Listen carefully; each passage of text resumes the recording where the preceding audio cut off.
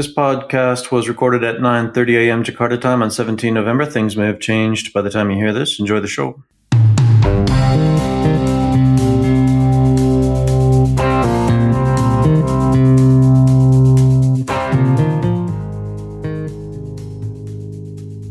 That's Kevin O'Rourke over there. And I am with Jeff Hutton from the Straits Times. Oh, yeah, you're from Reformasi Weekly. That old rag. Yeah. Old. Emphasis on old, yes. By no means. It's been going on for a little while, right? When was your first? I guess this is 18 years now. November. I started November 2003. November 2000. Well, wait a minute. So, are we looking at anniversary month? Yeah, it is. That's right. Well, yeah, great. It's a completely, I don't know why we're belaboring this point. We've got something actually far more serious to discuss, and that's the passing of a dear friend of ours, Joe Cochran, respected journalist. I have a deep affection for Joe. He was really the first guy who helped me out when I first arrived in Jakarta as a freelancer in 2012. He was with the Jakarta Foreign Correspondents Club, I guess, at that time, right? He was the president. He was also the contributor for The Economist at that point before he moved to the New York Times. Yeah, I met Joe 19 years ago and worked with him off and on over the years. And it was a real blow. This came out of the blue for me, and it's a big loss for a lot of people. It's a big loss. He was one of the main reporters in Indonesia during SPY and the 2014 election. He was the guy you go to for leadership and ideas. I mean, he was the one who was marshaling as much as journalists can be marshaled. He was definitely a leader in our milieu. Yeah. And, yeah, he was great in public. He always ran the JFCC meetings very well. And he was never fearful about the impacts of his reporting either. He took on some very controversial topics and went against the grain when it was appropriate to do so without any fear. And he was funny. One time there was a presentation by the Director General of Mining, and the official was explaining a policy, introducing the plan to ban raw mineral ore exports. And Joe got up and asked a question and said, "Isn't that just the same as shooting yourself in the head?" I always called him Joe Headshot Cochran after that. But that didn't limit his access. He managed to get some pretty big luminaries to come to JFCC meetings. They didn't shy away. And I remember sitting in because I was on the board, we would be generating ideas for panels and for coverage, and he would always be, "Yeah, let's get so and so. I've got his contacts." And he was very generous with his What's Up contact list. He was he really galvanized the foreign correspondence group. Just incredibly generous with a newly arrived foreign correspondent who had absolutely no idea about anything to do with Indonesia. Yeah, he was generous, never petty about anything. And he made some breakthroughs. One groundbreaking report that really stood out in my mind to this day is one that he published in the New York Times about female genitalia mutilation, which just is one of these enormous problems in Indonesia that just never gets any coverage domestically and very little internationally either. And he was able to find some sources and come up with some numbers, and that was a real breakthrough. He also covered the Neil Bantelman case extremely well. Yeah. It's one of Very few people did that at that time, 10 years ago. He was on that. There were a couple of reporters that were really reporting the hell out of that case. And I think that for him, the thing about Joe Cochran is that the guy had a temper. Yeah. He could get motivated. Yeah. Neil he would just be fuming. Yeah. And the Neil Battleman case just really summed up what irked him about just how capricious and thuggish police, frankly, can be, and how they can misuse their position to cover up for their own incompetence. And so he was at that, like a bull after a red flag. He was tenacious and unsparing of his criticism. Yeah. I've seen the Joe Cochran eruptions were never directed at me.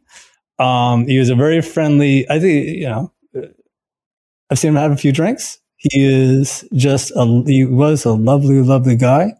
And he was a mentor. He was a mentor for me. I'm going to miss him. Rest in peace, Joe. Well, with that, we move on to the events of the week. We have a potential. There's a potential for, guess what? A general to join cabinet. You want to walk us through that? Wow. Hard to find space for them. Hard to, Gee, hold page one. Hold page one. But yeah, so Hadi Jajanto, who retired this month, he was the head of the Air Force.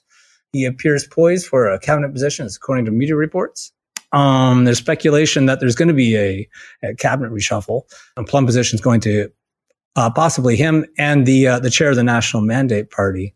He's a close ally of the president. But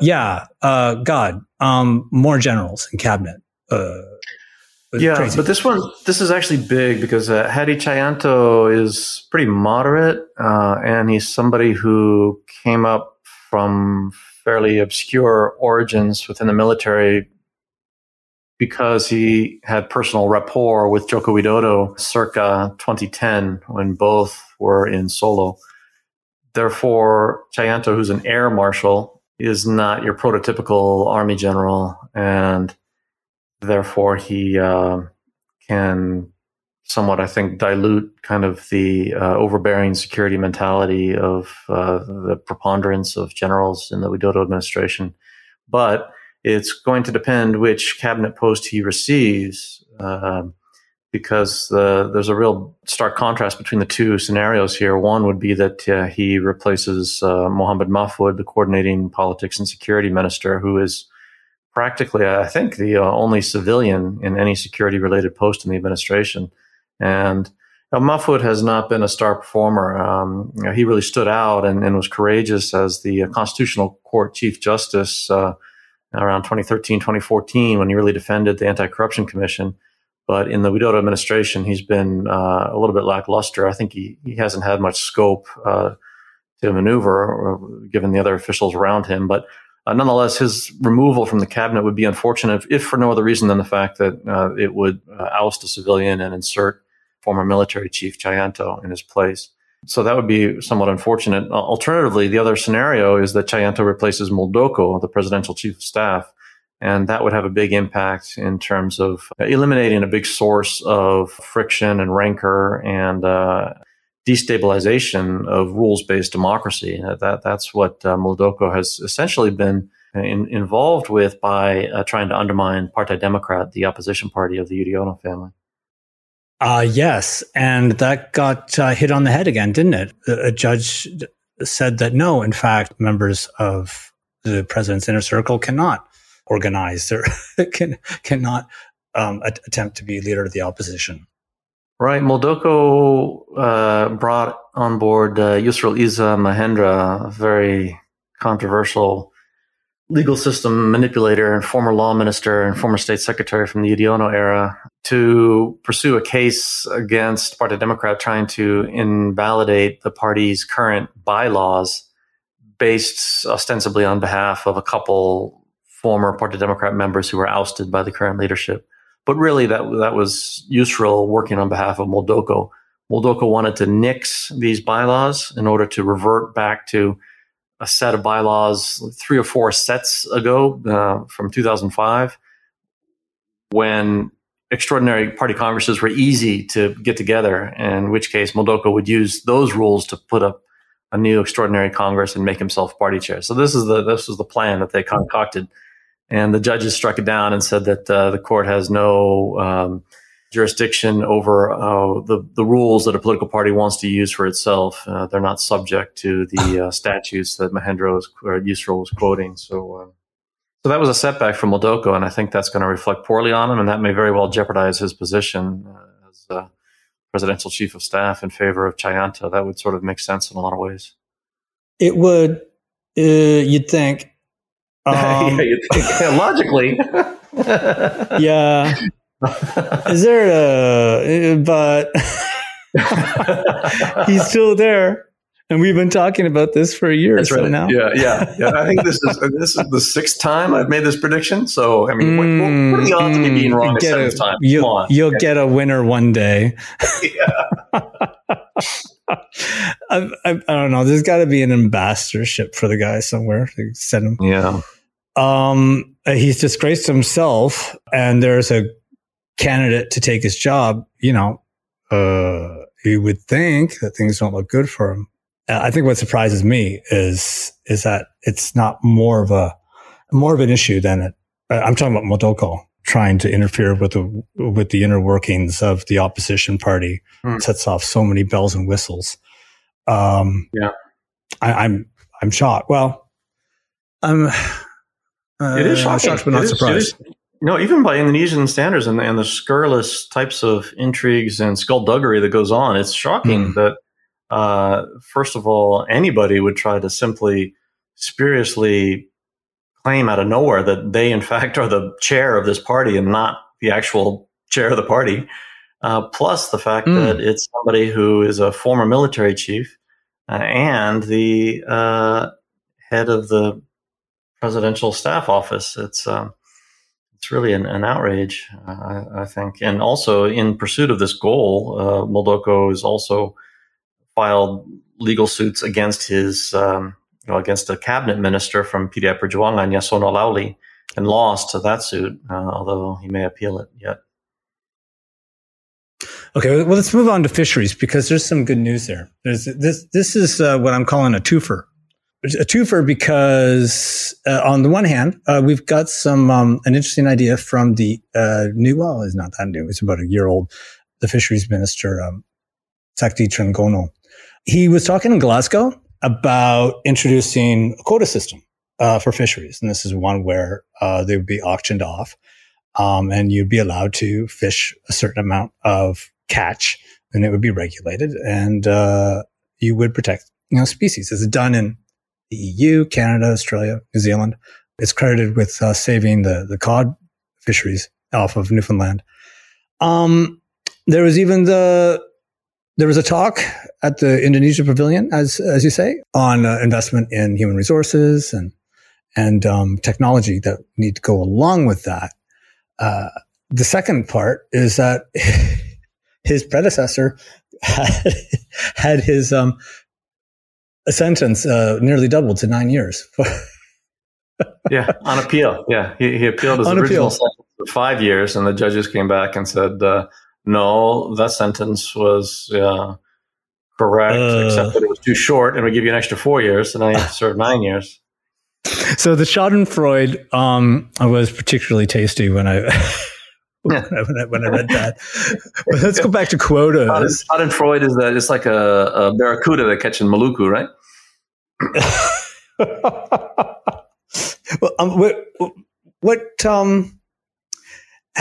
I love the idea. I think it gets an A for effort.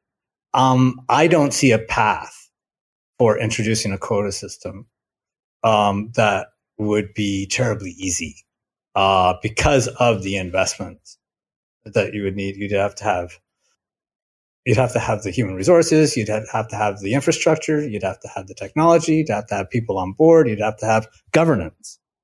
And this looks like a really long slog. Once that started, how much backing does this have in cabinet? Yeah, none yet. I would have to agree with you. It is a hard slog. I think that if there was obvious high-level backing and enthusiasm for it from other ministers, it might be possible with some technological breakthroughs, specifically remote area internet connectivity, high bandwidth kind of ability to monitor all these vast stretches of the giant archipelago with police catch, and that's a stretch. So, yeah, the minister is talking about starting this new framework early next year, a few months from now. But there's a government regulation, PP, that needs to come out first, and I think it would have to be a slow transition, but it is encouraging that he's seemingly sending the right signals and sounding the right messages and putting things forward in the right direction. There's no matter how good the regulatory framework is on paper, there's always scope for abuse, and selling quotas has been fraught with all sorts of wrongdoing in other sectors in the past, and so that would have to be something that is subject to some very good oversight and controls.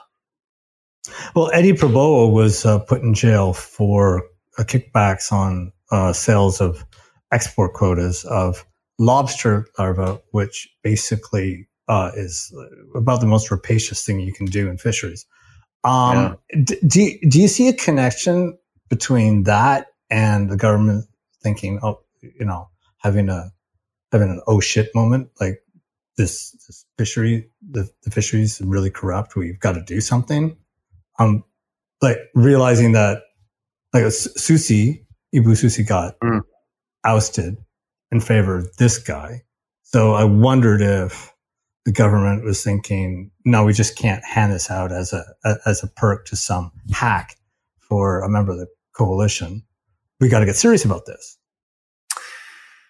Sadly, no. I think Sakti Trangono is there because of his campaign contributions dating all the way back to 2014. He's a business person who amassed a fortune in telecommunications towers, so he has no background in maritime affairs.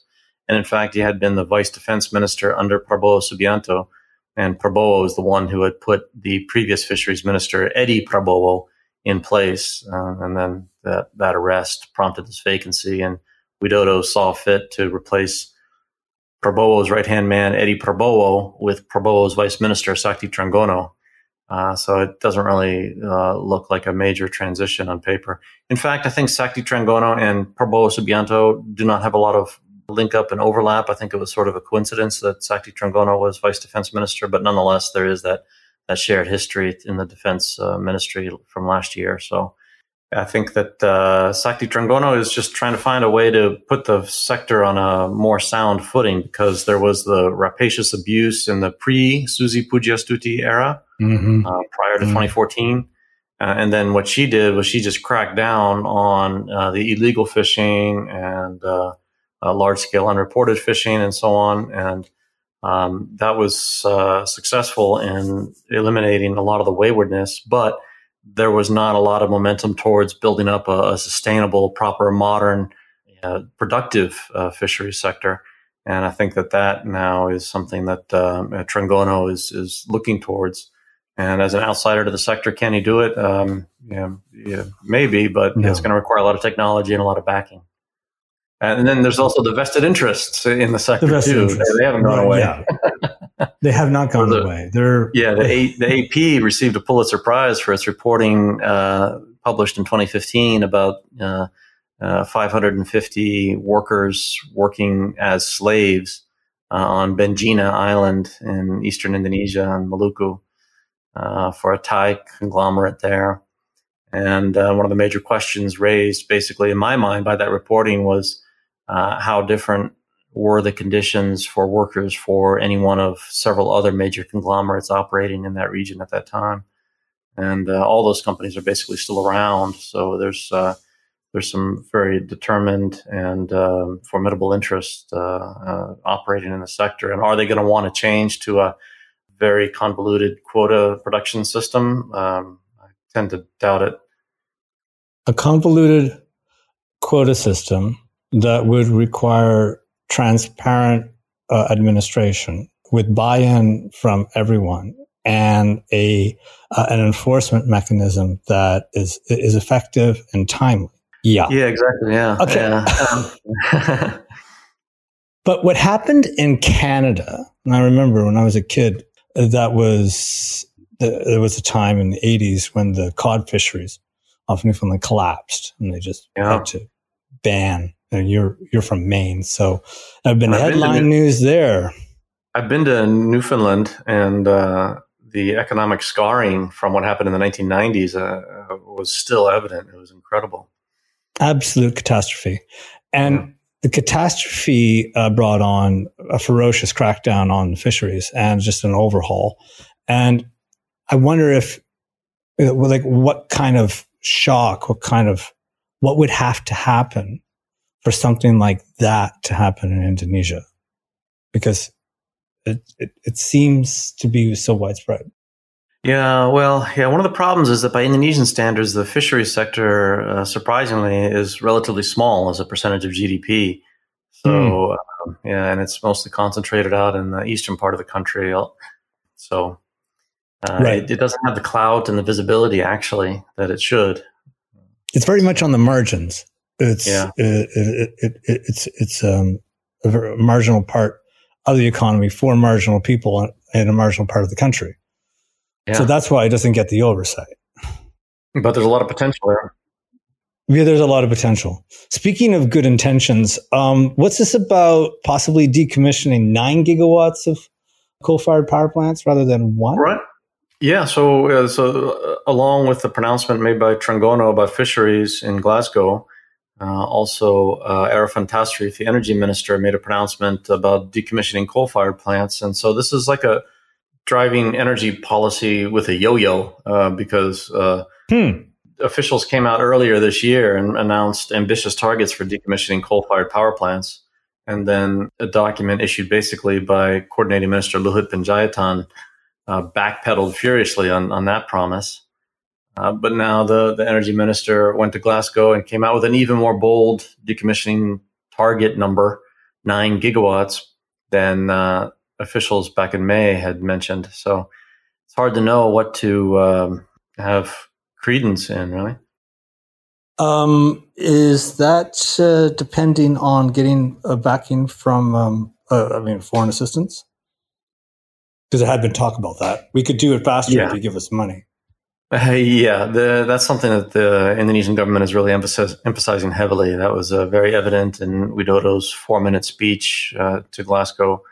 A large chunk of that was a plaintive appeal for committing resources from developed economies to developing countries like Indonesia for climate change, energy transition, as well as adaptation.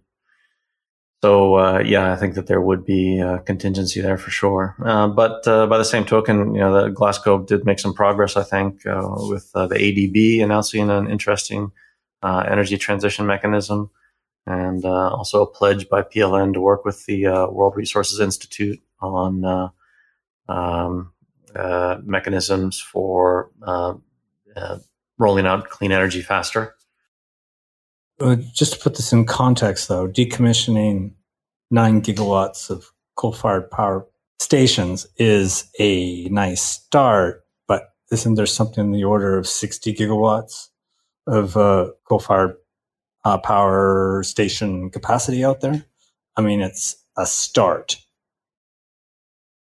Yeah, that's right. Yeah, for sure. But at least in terms of emissions, presumably this would focus on the oldest, dirtiest technology. Yeah. I guess what I'm saying is it's important to see that, to frame this Okay, yeah, it's a step in the right direction, but it's only a step, and it's a modest one. That claiming victory and the problem solved. I mean, there's a chance. Oh, wait, they're going to go from 1 to 9. Well, 9 is still not a lot, and we're talking about at the end of the decade. So, okay, is it good news? I don't know, or is it? We'll see what happens when the vested interests get involved. Yeah. And there's also sort of a ray of hope in the form of market forces because the price of coal is skyrocketing right now. And I think, as we've talked about in the podcast in the past with Fabi Tumiwa, there's a rationale for rolling out solar energy that is increasingly strong. And it's very conceivable that in a short while it's going to be more expensive to run an existing coal-fired power plant than it is to construct a brand new solar energy plant. Right. Yeah. Market forces may make this whole question moot. I almost said mute. I should be muted. Thanks a lot, Kevin. We're going to leave it there. And you've got a little bit of travel coming up. We might be on hiatus until the beginning of December, but we'll keep you posted. Bye for now. Bye. And that's the pod. For a free trial of Kevin's Reformasi weekly newsletter, go to reformasi.info. Our editing and sound engineering is done by Stephen Handoko. Music is by the Blue Dot Sessions. And if you're listening to us through a podcast app, please subscribe and share us on social media. It would mean a lot. As always, you can reach us at hello@onthelevel.id. This podcast is a production of On the Level Media. I'm Jeff Hutton. Bye for now.